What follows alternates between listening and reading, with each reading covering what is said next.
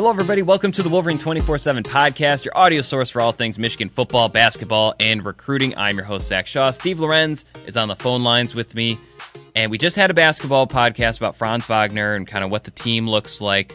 Obviously, it's very early, so some parts are more in-depth than others, but the huge commitment that they got from Franz, who I've said that it was the biggest recruiting win since 2011. If you missed that podcast, go check it out on our podcast page. This one's going to be football and kind of rounding things up. You know, we asked for some questions. I don't know if everyone's totally in the football mood just yet. I think once Big Ten Media Days come, maybe that will be a bit more of the centerpiece or something people are thinking about constantly. And obviously we'll have our most important player previews and some of the position-by-position outlooks, things like that, coming in the days and weeks ahead. But this one, kind of a roundup. And so we'll start with our first question. And this one comes from Troy Vugtavine. Sorry if I messed that up, Troy. He says, who do you think isn't getting enough quote-unquote hype or attention on Michigan offensively and defensively? So I think we can actually, we're not going to go position by position, but I think there's a few both on offense and defense. Obviously, there are some players who have a boatload of hype. Shea Patterson, Donovan Peoples-Jones. I think all three of the big name receivers. You know, Khaleke Hudson. But really, I think it's almost like it depends on the day, because sometimes some players will get a lot of hype, but then they'll forget about other players.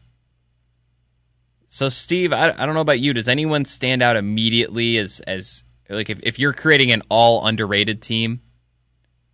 Who's your captain based on the gap between what you think they will do and maybe what is being discussed?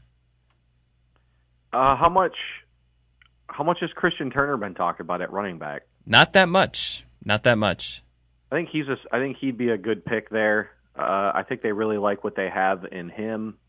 I know he was very mildly banged up during the spring, but I think that there are some legitimate expectations there with him. I know Charbonnet's gotten a lot of hype, and rightfully so. I mean, we've maybe been the driver of a lot of that at 24/7, but Turner's a guy that they've had a lot of expectations for. I think they liked what he did in the bowl game last year. 4 returning starters in the offensive line. I think the opportunity is there for a running back to excel, or running backs. So he'd probably be my first pick. The other one too is Ronnie Bell at receiver. Okay. I think he's a guy that showed a lot of flash last year, and with all the attention that's going to be paid to the other 3 guys that I believe you already mentioned, I think he's another guy that may sneakily get some really good opportunities, and will capitalize on them. It's like he looked like he belonged last year when he was out there. Yeah, he just looked like a freshman who was going to be a starter down the road.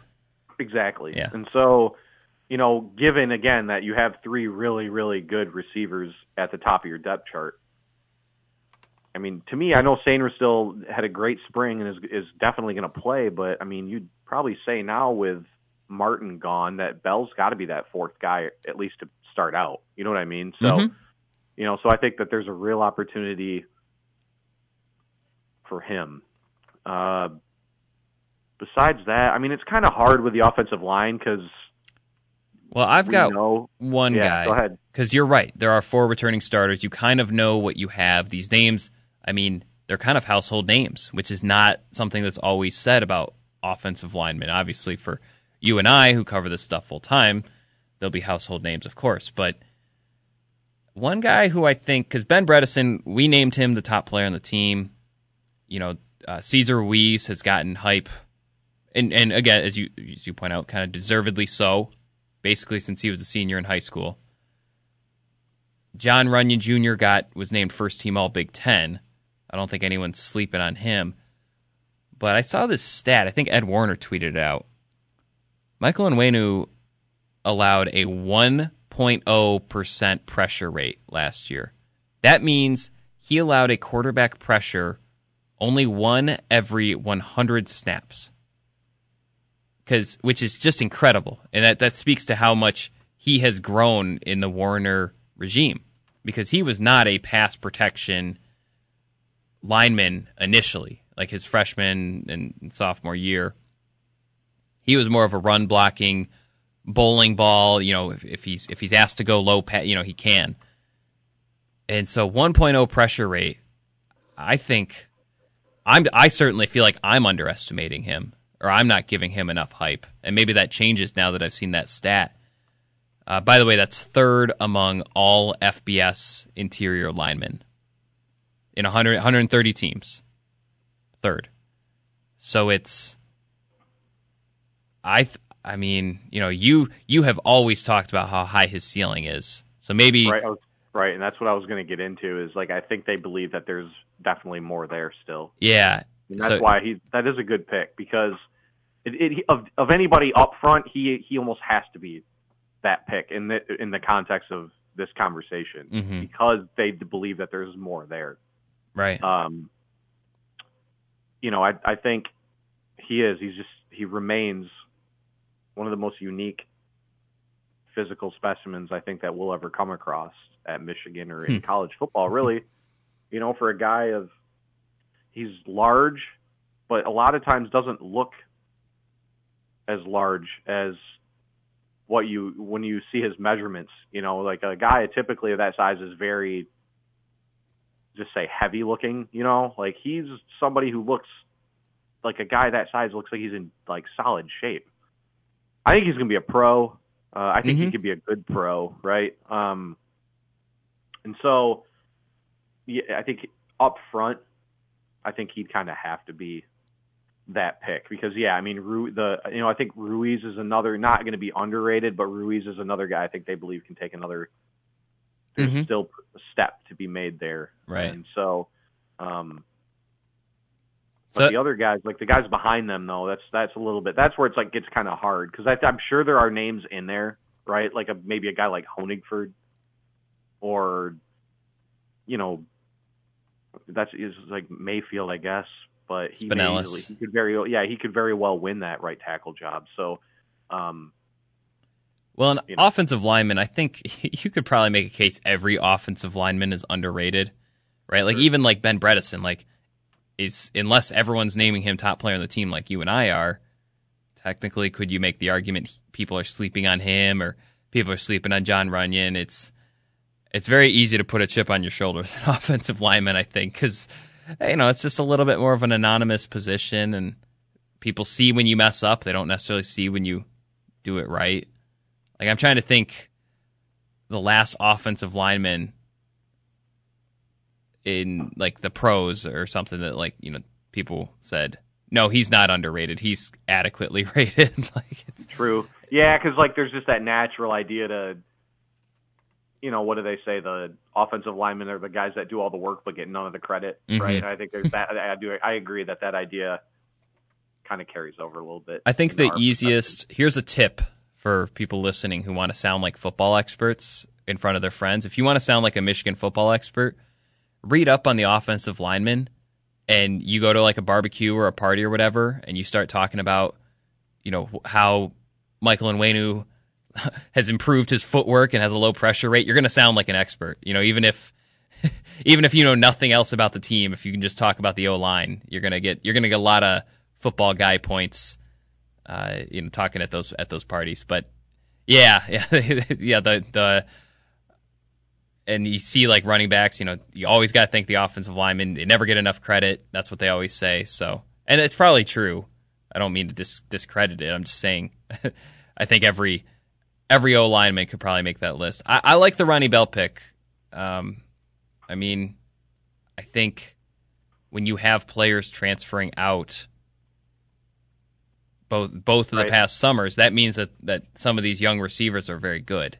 Right. And you're right. I think people kind of saw, he did the end around a couple times. He did more than that, though. Yeah, he did. And it was actually quietly, that play he made against Maryland ended up, again, they kind of ran away with that game in the second half, but that was a pretty decent, that was a big play in that situation going into half. So I think one thing with this list, I don't think I want to count incoming freshmen. Yeah. And I think Christian Turner's a good. I forgot to respond to that one. His scouting report, if you run it side by side next to Karan Higdon's out of high school, very similar types of players. And that's pretty much how they view him too, from my knowledge, is that he's a very similar player to Higdon. They think maybe a little bit of a higher ceiling than Higdon had, but you never know if the ceiling is going to get reached or not. And it's worth noting, I mean, Karan Higdon did not play a ton as a freshman. It was not a instant thing. And Turner was someone, Michigan versus Notre Dame, that recruiting battle. Played at a very competitive high school in Georgia, where I think they had 2 or 3 other Division I Power 5 running back commits on their team. So it's lots of intriguing elements there. Don't know what he'll bring as a sophomore, but I think the Peach Bowl was a little bit of a preview, and I would think he would only get better from there, because that was maybe, he only had a few bowl practices. He didn't have all off season to master everything. So yeah, those are probably the 3 I'd go with on offense. I'm trying to think if there's, I think Sean McCune and Nick Eubanks. I think tight ends are a similar position as offensive linemen, where they're almost always underrated. McCune took kind of a beating from the fans last year, so maybe he's on that list, because he led the team in receiving as a sophomore, and I think I don't know if he can do everything Zach Gentry can do, but he's really fast and he's big and he can make catches, and was rated by Pro Football Focus as a really strong blocker.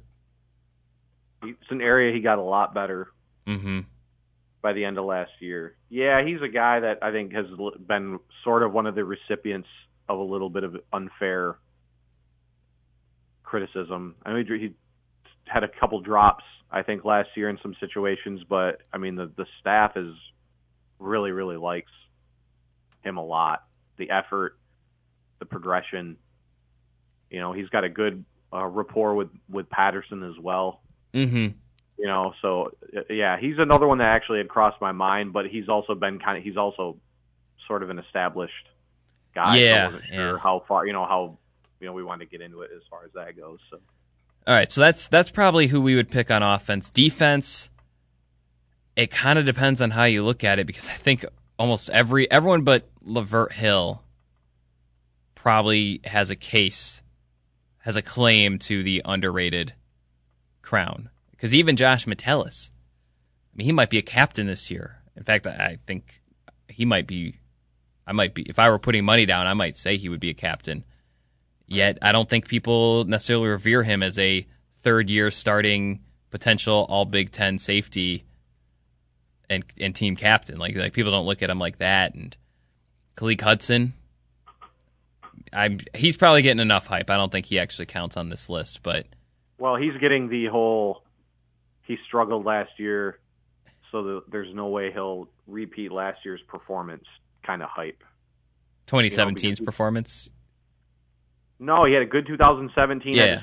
I think he struggled last year, so I think there's just an assumption, and I think I would probably be in that camp that believes that he'll have a big bounce back year. So I agree that not a guy that's getting slept on necessarily for that reason. Okay, that makes sense. And then Donovan Jeter is probably someone who is getting a lot of hype and we don't know what it looks like in games. It seems to be warranted hype. I haven't seen it with my own eyes. That's the only thing there. Where do you put? Is Aiden Hutchinson getting enough hype? Because I feel like as for me, I've picked him as I've continually picked him as their breakout guy on defense. So right. I don't know nationally though. I don't know. I mean, or even with other people, Michigan fans or other reporters. Because I feel like the reading between the lines and some of the things I've heard, and also the fact that he's been featured in some of these promo things alongside Khaleke Hudson and Shea Patterson and Ben Bredesen. Then Aiden Hutchinson has been the fourth in some of these. I think he might end up being a top 5 player on the team this year, in which case he's not getting enough hype because nobody is addressing him in that way. So yeah, I'm curious because you've been talking about him for months, and our podcast has, and others have too. I'm curious, but anyway, back to the actual question: who really isn't getting enough hype? See, hype is it's always so difficult because a lot of these guys haven't really done enough on the field to garner any hype. It's more right. And that's the thing. Here's the other thing too. I had this on the board last week about you get the whole typical hype up people in the off season and they don't live up to it. And then they use Dwumfor as an example, who got a lot of hype last spring, who actually played really, really well. He just had a bad first game. Yeah, he did. He came out and struggled a bit against Notre Dame, but was awesome against Michigan State. Was effective throughout most of the conference season up until the time he got hurt. And it's like, and that's the thing is like, it's like people just chill out. Like when a coach or a us hype when it's hype, it doesn't mean the guy's going to come out and be like an All-American or all first team all conference. It means that they think the guy is ready to contribute in most instances. If we hear more than that, then we usually imply that. But like last year, it's like, Dwumfor. It was like, I thought everything that was said about him heading into last year, I thought he lived up to what was said. Nobody's sitting here talking about he was going to replace Mo Hurst or that Michigan was going to replace that production because of him. Would you say his game would you say he was a monster, though? So I do think you're right that... Who said, did we say monster? No, we never did. But I think that's what I'm saying. Yeah. People take a positive note about a guy, right? Like I wrote some good things in the spring about, I'm trying to think who it was that I wrote. There's one thing about Dwumfor that I think is relevant, and maybe this is a teachable moment for some of the fans who are constantly let down after off-season hype. The players are excited about their teammates. These are their best friends. Have you not ever said, like, your best friend is the best at this, or someone in your family is cooks the best mac and cheese or something? Yeah, you're gonna live in a world of, or these are the best friends I could ever have. That phrase always, right. That's like a pet peeve to me, because like the odds that your friends are the best friends you could ever have, pretty slim. You're that technical. You're that technical. But so what the reason I asked about Monster is you did have players, Khaleke Hudson, Rashawn Gary. They would go out there and say he's a monster. He's tearing it up. He's impossible to block. Things like that. Yeah, for the fans out there who live in that world, understand he probably isn't literally impossible to block. He's having a good spring and everyone's excited. It's just a phrase. Yeah. That'd be a phrase that a coach would use to say that the guy's been really, really good. Not he's going to have 7 sacks against Michigan State because he's impossible to block. It's like that's not how it works. Yeah. It's like Nico Collins. Same deal last year, was one of the guys in fall that got a lot of hype, a lot of praise, and for a guy who hadn't done anything heading into last year, like you tell me he didn't live up to, so it's like when this, and I don't, the word hype I think is maybe what really gets it, because I don't know, people must read hype and think, or if we hype up Dwumfor, but then Michigan loses to Ohio State. Well, that must mean that Dwumfor just didn't live up to the hype because the team lost the game. That means that you guys need to stop pushing hype about individual players who are getting better. Well, Josh Uche is another example. He didn't have a good Notre Dame game, and people were like, "Oh, classic off-season hype." Yada yada. Another guy who was That's labeled a monster. Yeah. Right. By and large, like most of the guys that we hear a lot about in the off season are guys that have turned out to have like a pretty decent season that year. And it's like so Sainer still will kind of be the next test in that regard. And Jeter, as far as, like, right, if he gets that Chris Evans kind of treatment, which again, Chris Evans came out and contributed as a true freshman, and he didn't even have the benefit of enrolling early. Remember, he was a guy that showed up in the summer and then all of a sudden just was like blowing everybody away and contributed immediately. There is no possible way Sainer still isn't at least somewhat as advertised, right? Like you have to think there's no way they would pump up a true freshman that. And again, and that's the other thing too, is like I don't think that the staff during availabilities or the players, or they're not like going out of their way to like promote some guy. They're going off of what they've seen in drills, what they've seen in practice, what they've seen. And like a lot of especially the coaches have been around the block 1,000 times with this stuff. Is like they know a guy when they see one, right? And so yeah, I mean but again, that doesn't mean he's going to come out and have 1,000 receiving yards. Yeah, dominate. Like that's just not what it is all translates to. So anyway, back on track. One player on defense who I think of, who I don't think is getting enough hype, is Brad Hawkins. So I think it's tricky because I don't know what his role is going to be. I assume he's going to be the nickel guy. I assume, he'll be in the running with Daxton Hill for that other starting safety spot. He might lose that battle. But I think he's one guy, when I saw him play last year, I felt like there was a lot to like there. And I'm not totally sure if you get to say, oh, it's only his third year playing safety full time, because most high school football players play multiple positions, or at least ones that end up playing Division I football. So I'm not totally sure how much that's a factor, but when you talk to him, you can just tell he's motivated and not in the manufactured way. Like he just genuinely likes working hard. And so he'd be one guy. I think this podcast has pumped up Vincent Gray enough that he no longer qualifies. He's adequately hyped for a player who has scarcely played or has yet to start. Sure. Anyone else on defense that you think, given the state of all the hype out there, maybe deserves a little bit more sent his way? I know you're a Carlo Kemp guy. Yeah, so I like Carlo Kemp. I would not be surprised if he was one of the team captains this year. I think I said when he signed in 2016 that he would eventually be a team captain. I think there's a decent chance that happens this year. So, good job, me. But I know one guy that had a really good finish. No, I'm going to give myself credit anytime on something like that. People only remember the ones you get wrong. So I have to, sometimes you got to make sure that you make them remember the ones that you got right.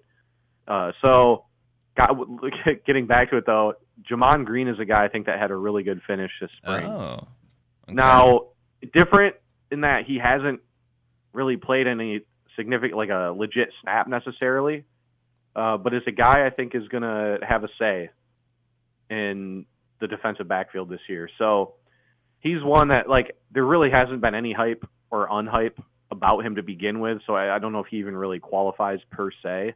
The other one, though, hasn't been mentioned this entire pod, Ben Mason. God, dude, how do we not talk about Ben Mason, though, like, in a podcast about guys who aren't getting enough? Like, I just think his just not just the way he plays, I just think he's a very vital part to, like, the identity that this team, of the program and what Harbaugh wants to do. And again, he's a guy that we heard some good things about in the spring on the defensive line. Now, again, doesn't mean that Ben Mason is going to walk in and, like, dominate the game. But I think they feel like they have somebody who, in, like, certain scenarios, can be effective. And so, again, I mean, it is going to depend on how they use him or how many snaps are they going to give him on both sides of the ball. It just feels like with the Gaddis scheme that you may see him more on the defensive side of the ball this year than you will on the offense. I don't know. I could be totally wrong on that. No, I think you're right. And so a little bit of context, and I know you covered him as a recruit, so you can weigh in on this too. He told us this spring he likes defense better. He likes playing on the defensive side of the ball. He always saw himself as a future defensive player until Harbaugh came along and said, "You look like a fullback." And for those who have not read all the stories about Harbaugh, sometimes he'll do that with players. He'll say, "You look like a fullback," and they'll say, "But coach, I'm an inside linebacker," and they'll say, "No, you look like a fullback." And so, if you're trying to get on the field, well, guess what position you're going to play? Fullback. So he's got a lot of and a lot of the quotes about him remind me of Chase Winovich, another player who played a little bit on the offensive side of the ball under Harbaugh, kind of was shuffled around before moving to the defensive side of the ball. And so if it feels more natural to him, I think there's reason to believe. Now he's, 6'3", 270 pounds. I'm not sure what position he winds up at with that frame. But if he really does have that Chase Winovich work ethic that Jim Harbaugh adores, and all signs of Jim Harbaugh ever referring to Ben Mason suggests that he does have that kind of tenacity, well, there's probably a spot on the field for him somewhere, even if he is a little out of position size-wise. I agree. That's so we've talked ourselves into saying that he's probably a little slept on as far as what he could do this year for them, right? So besides that, though, I don't know. I guess you could maybe throw Josh Ross in there. He is slept on because he had a really, he was one of the only. I think he missed a couple assignments, but I thought he was pretty darn effective in the bowl game. Didn't he have like 11 or 12 tackles? He had 11 tackles. Yep. So like a forced fumble or something. I don't remember. Game didn't really matter. But I think he's a guy, again, battling Jordan Anthony there in the middle. That'll be an interesting one, but I'd probably give the edge to Ross heading into fall camp. I mean, he's got the experience factor and, again, played well with that experience. Didn't just get snaps. Like, was a guy that looked like he belonged out there. So, with losing Bush, I think we've all, and I've made this comment a couple times, that I think Hudson's reemergence will be the biggest thing that helps maybe soften the blow of losing a guy like Devin Bush. But then you obviously also want and need a guy like Ross to step up. You're not going to replace Devin Bush. It's just common sense. No, he's a once every 10 years kind of guy to come through, at a position like linebacker. Mm-hmm. But he can still. That doesn't mean that the next guy up isn't going to be good. It's just so Ross, I think, is a guy in best position there, and a guy that I don't think has gotten talked about enough probably. I think my one thing with Ross is that I am not like if I were predicting starters for the fall, linebacker might be one of the tougher ones for me. I don't know that he and Devin Gill. They missed a lot of the spring, so it's a little unfair to say, but I'm not certain. He's definitely slept on and probably underrated no matter what. But maybe the guys behind him are more underrated. I don't know. So it's that's an interesting discussion. Right. Yeah. Well, and McGrone,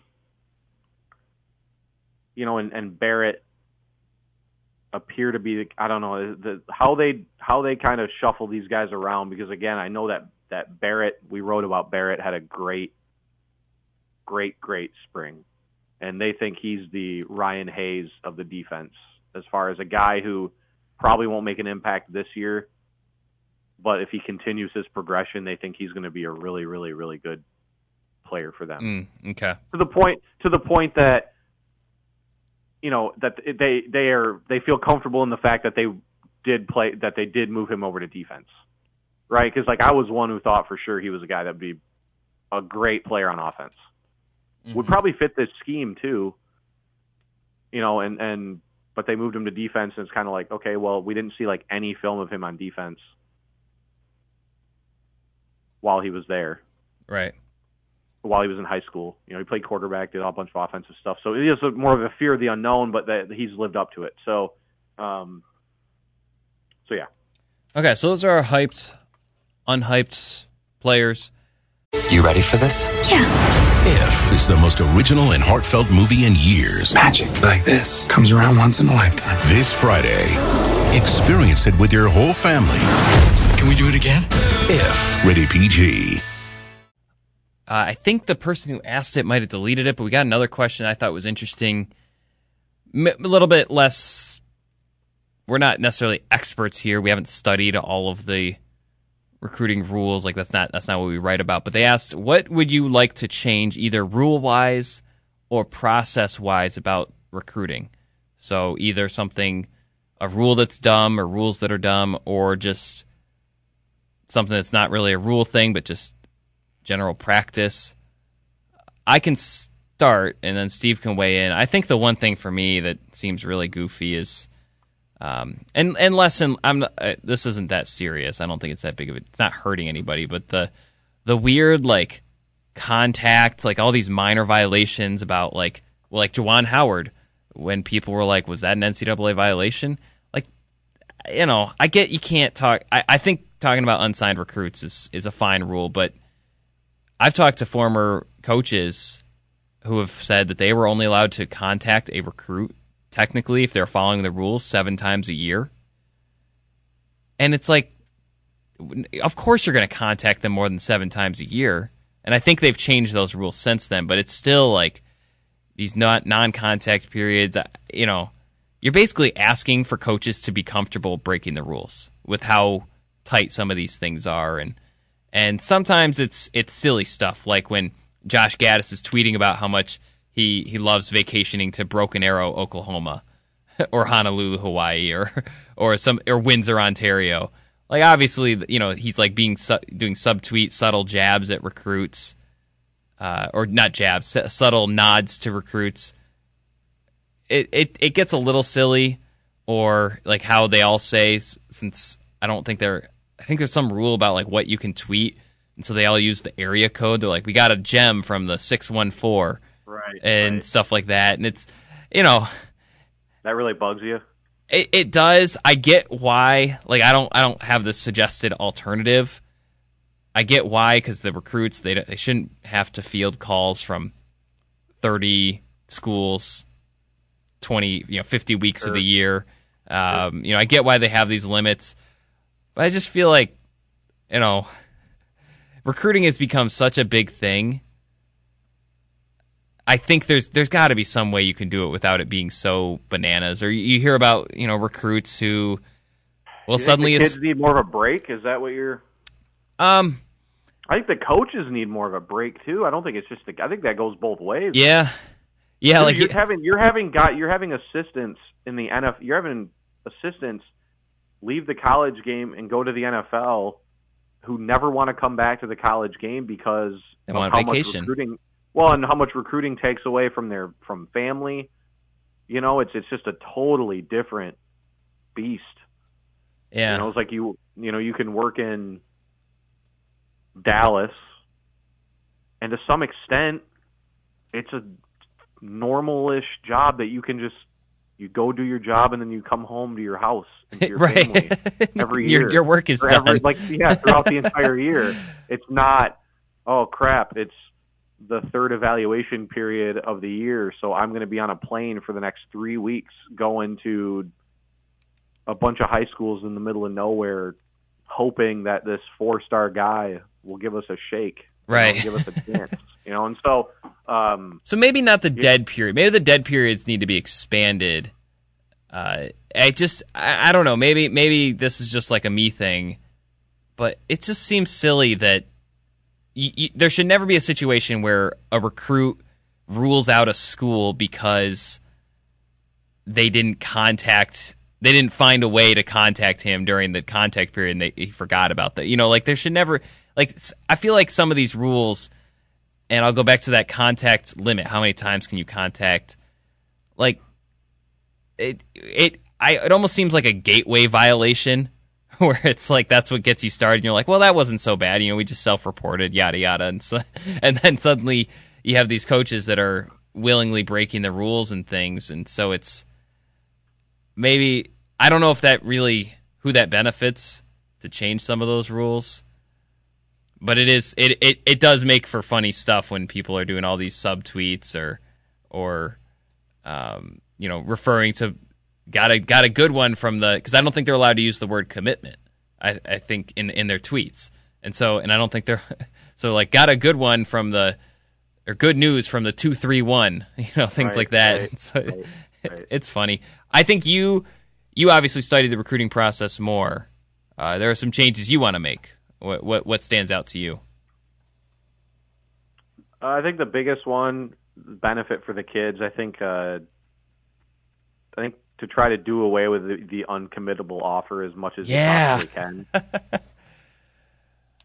And that's totally to the kids' benefit. Now it's sticky, not sticky, but in some situations the uncommittable offer, like the way the foundation is right now, it makes total sense to do it.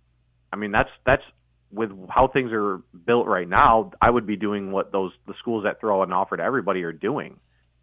It's basically turned into a tangible evidence that we're interested in you, right? That's really what it, but doesn't mean, it doesn't promise anything. And spots are going to fill up, and offers are going to become, even written offers at some point are going to become uncommittable as scholarship, as classes fill up and stuff. But I think for the initial wave, that I think if you're going to offer a guy, I think you eliminate the date as far as, I believe it's I can't remember if there's a certain time where the kids in the 2020 class now, they have not even gotten their official scholarship offers yet. It's all verbal still, unless I'm completely misreading the calendar. I want to say it's well, for basketball, it's June 15th. Right. I can't remember. Either way, yeah. there's a date where the upcoming senior class is actually given written scholarships. Now, it is granted, soon. Yeah.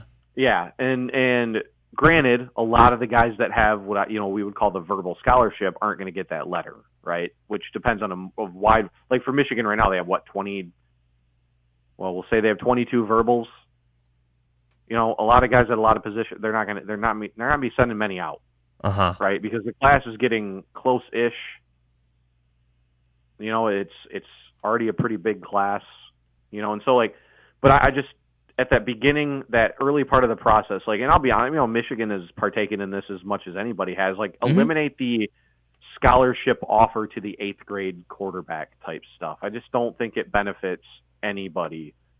Well, and in a different vein, I think one of the things that makes me the most leery or weary of the recruiting process is, there have been times where players have committed, and I've asked you about them, and you've said, yeah, I don't think it's going to stick. Right. And, because when you have these uncommittable offers, but sometimes information, maybe the recruit wasn't under the impression it was an uncommittable offer, and I don't know. I think I'd be pretty annoyed, if someone offered and said, but you can't commit. I don't know. Do they say you can't commit? I'm not sure. Or is it all spoken in code?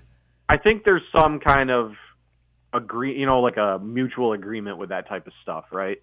Now, yeah, there have been instances where I think there's been a miscommunication as far as, scholarship verbiage that is taken as then a kid commits publicly, right? Mm-hmm. And maybe they really shouldn't have been able to type deal, I guess would be the best way to put it. But it's weird that you're getting offered a scholarship.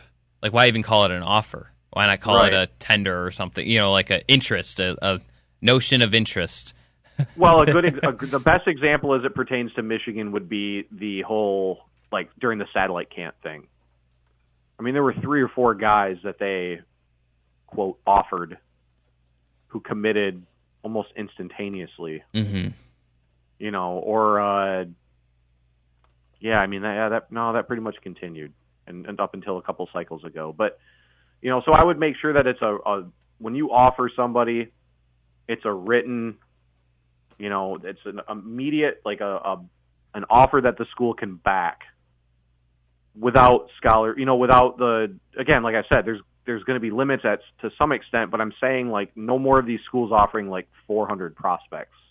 Yeah. In a given class. You know, it's just because I think it just creates too many problems for the kid, especially. Well, it kind of sucks. Like, I can sympathize where it's like, you know, dream school offers me but says, whoa, hold your horses, don't act on it. Like, right. So how do you? So I don't know how you. Yeah. I already know what you're gonna ask. I don't really know what. No. I'm actually gonna look at the other side. So one thing I think needs to change. I think there has to be more opportunities to get out of a letter of intent. I think if your coach leaves or something else sincere happens, and I give Michigan basketball credit, they let Jalen Wilson go. I think it would have been a huge. They didn't have to, right? Like technically, it would have been a real eyesore if they hadn't let him go, but they did. And so I think if your coach leaves, I would argue if your position coach leaves, that is kind of a tricky precedent because I'm sure there are cases out there. I don't know how deep you go with that though. What if your primary recruiter leaves? You can list one coach. Yeah, no, it's feels like a little bit of a slippery slope. No, I hear you. So I think head coach for sure though. I think you should be let out of your NLI, and then there's other extenuating circumstances. I mean, I don't know. With basketball, it's like, I mean, we can talk all day about how that process could change, so maybe we won't. But yeah, so to me, I think you should be let out of your NLI. I think there should be more clauses to get out of it. I also wonder though, and you have a better sense on this than I do, so I'll let you weigh in. How do you feel about the soft commitments? I know you hate silent commitments, but like the commitments that are, you know, I feel like sometimes players commit, and even you know, readers or people not involved in the family are like, he's committed until someone else offers, and then he'll flip and switch there. I feel like it happens in basketball a lot. I'm sure it happens in football a decent amount with schools like Alabama or Georgia. I mean, do you feel like a commitment, maybe if you open up some of the NLI clauses and you can get out of it, but do you feel like a commitment should come in writing and be a little bit harder or a little bit more concrete? So there's not all these decommits and all this shuffling that has to go on?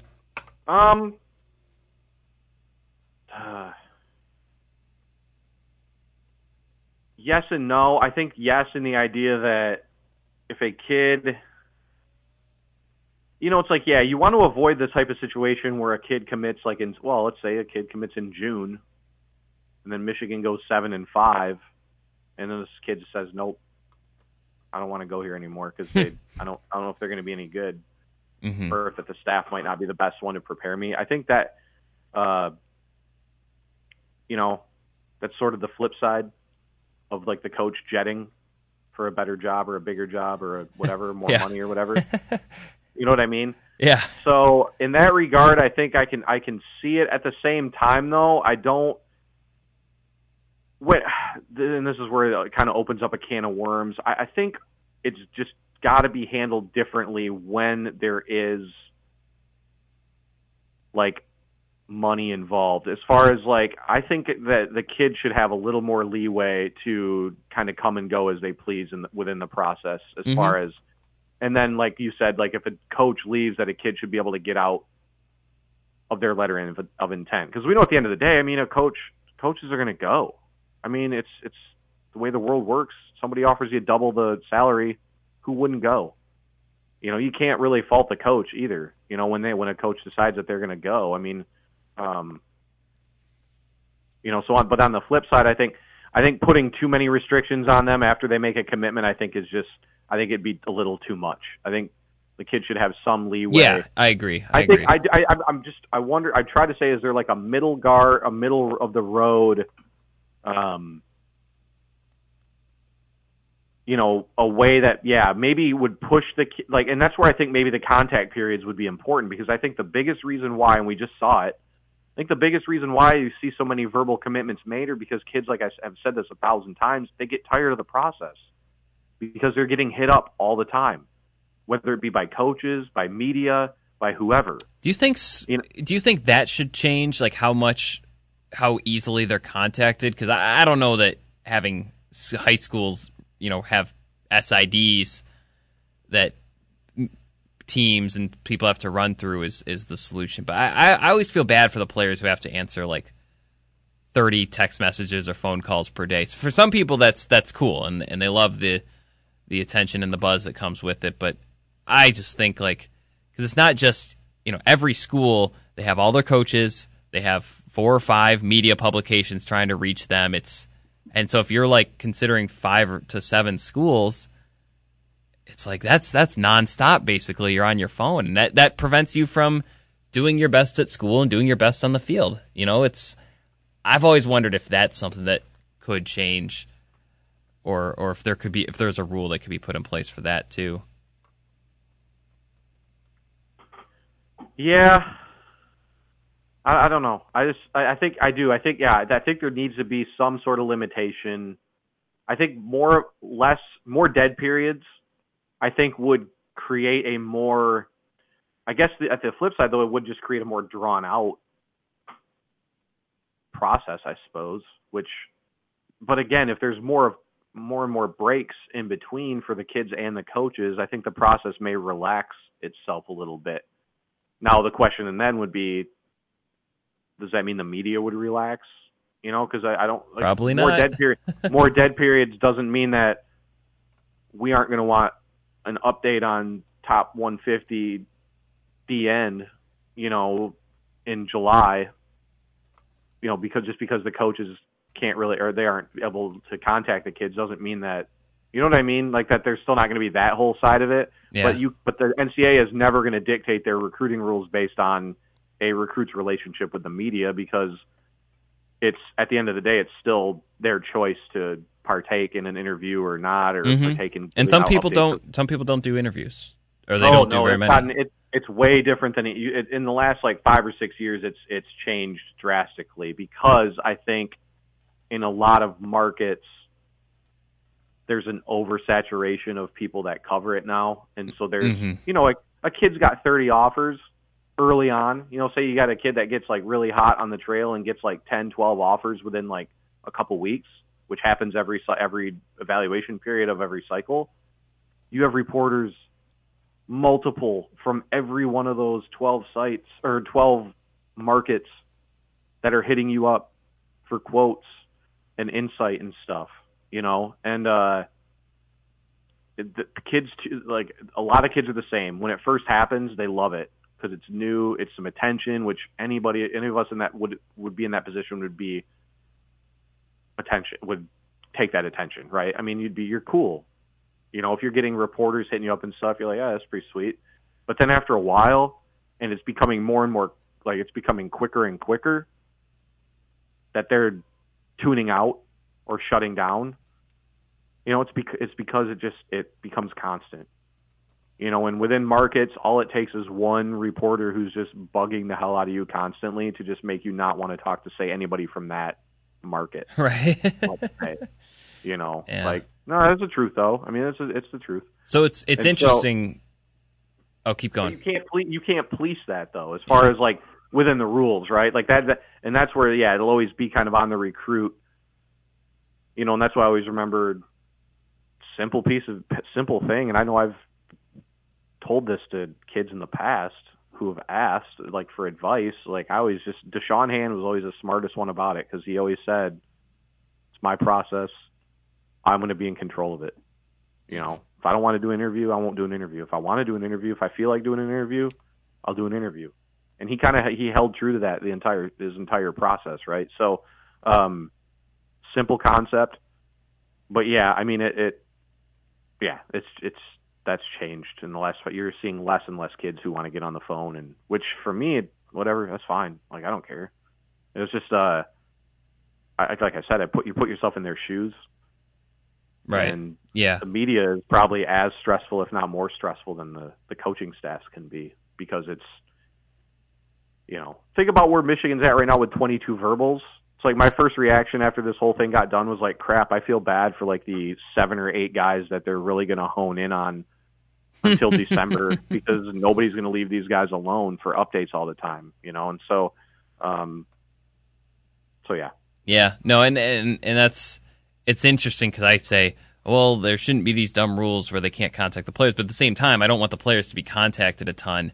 So my solution would be, if you're a recruit out there listening to minute 50 of the podcast, have someone in your family or at your school be your PR person and say, if you want an interview, go through them. That would be, if I were the parent of a big time recruit, I would want to do something like that, because then you can focus on being your best you, because the media is still going to be interested, and the schools, if you're good, are still going to be interested. It's not like you not doing an interview is going to prevent you from being a big time recruit. And so that's what I would do. Maybe that, as you said, maybe it's just on the players to just handle it how they want to handle it.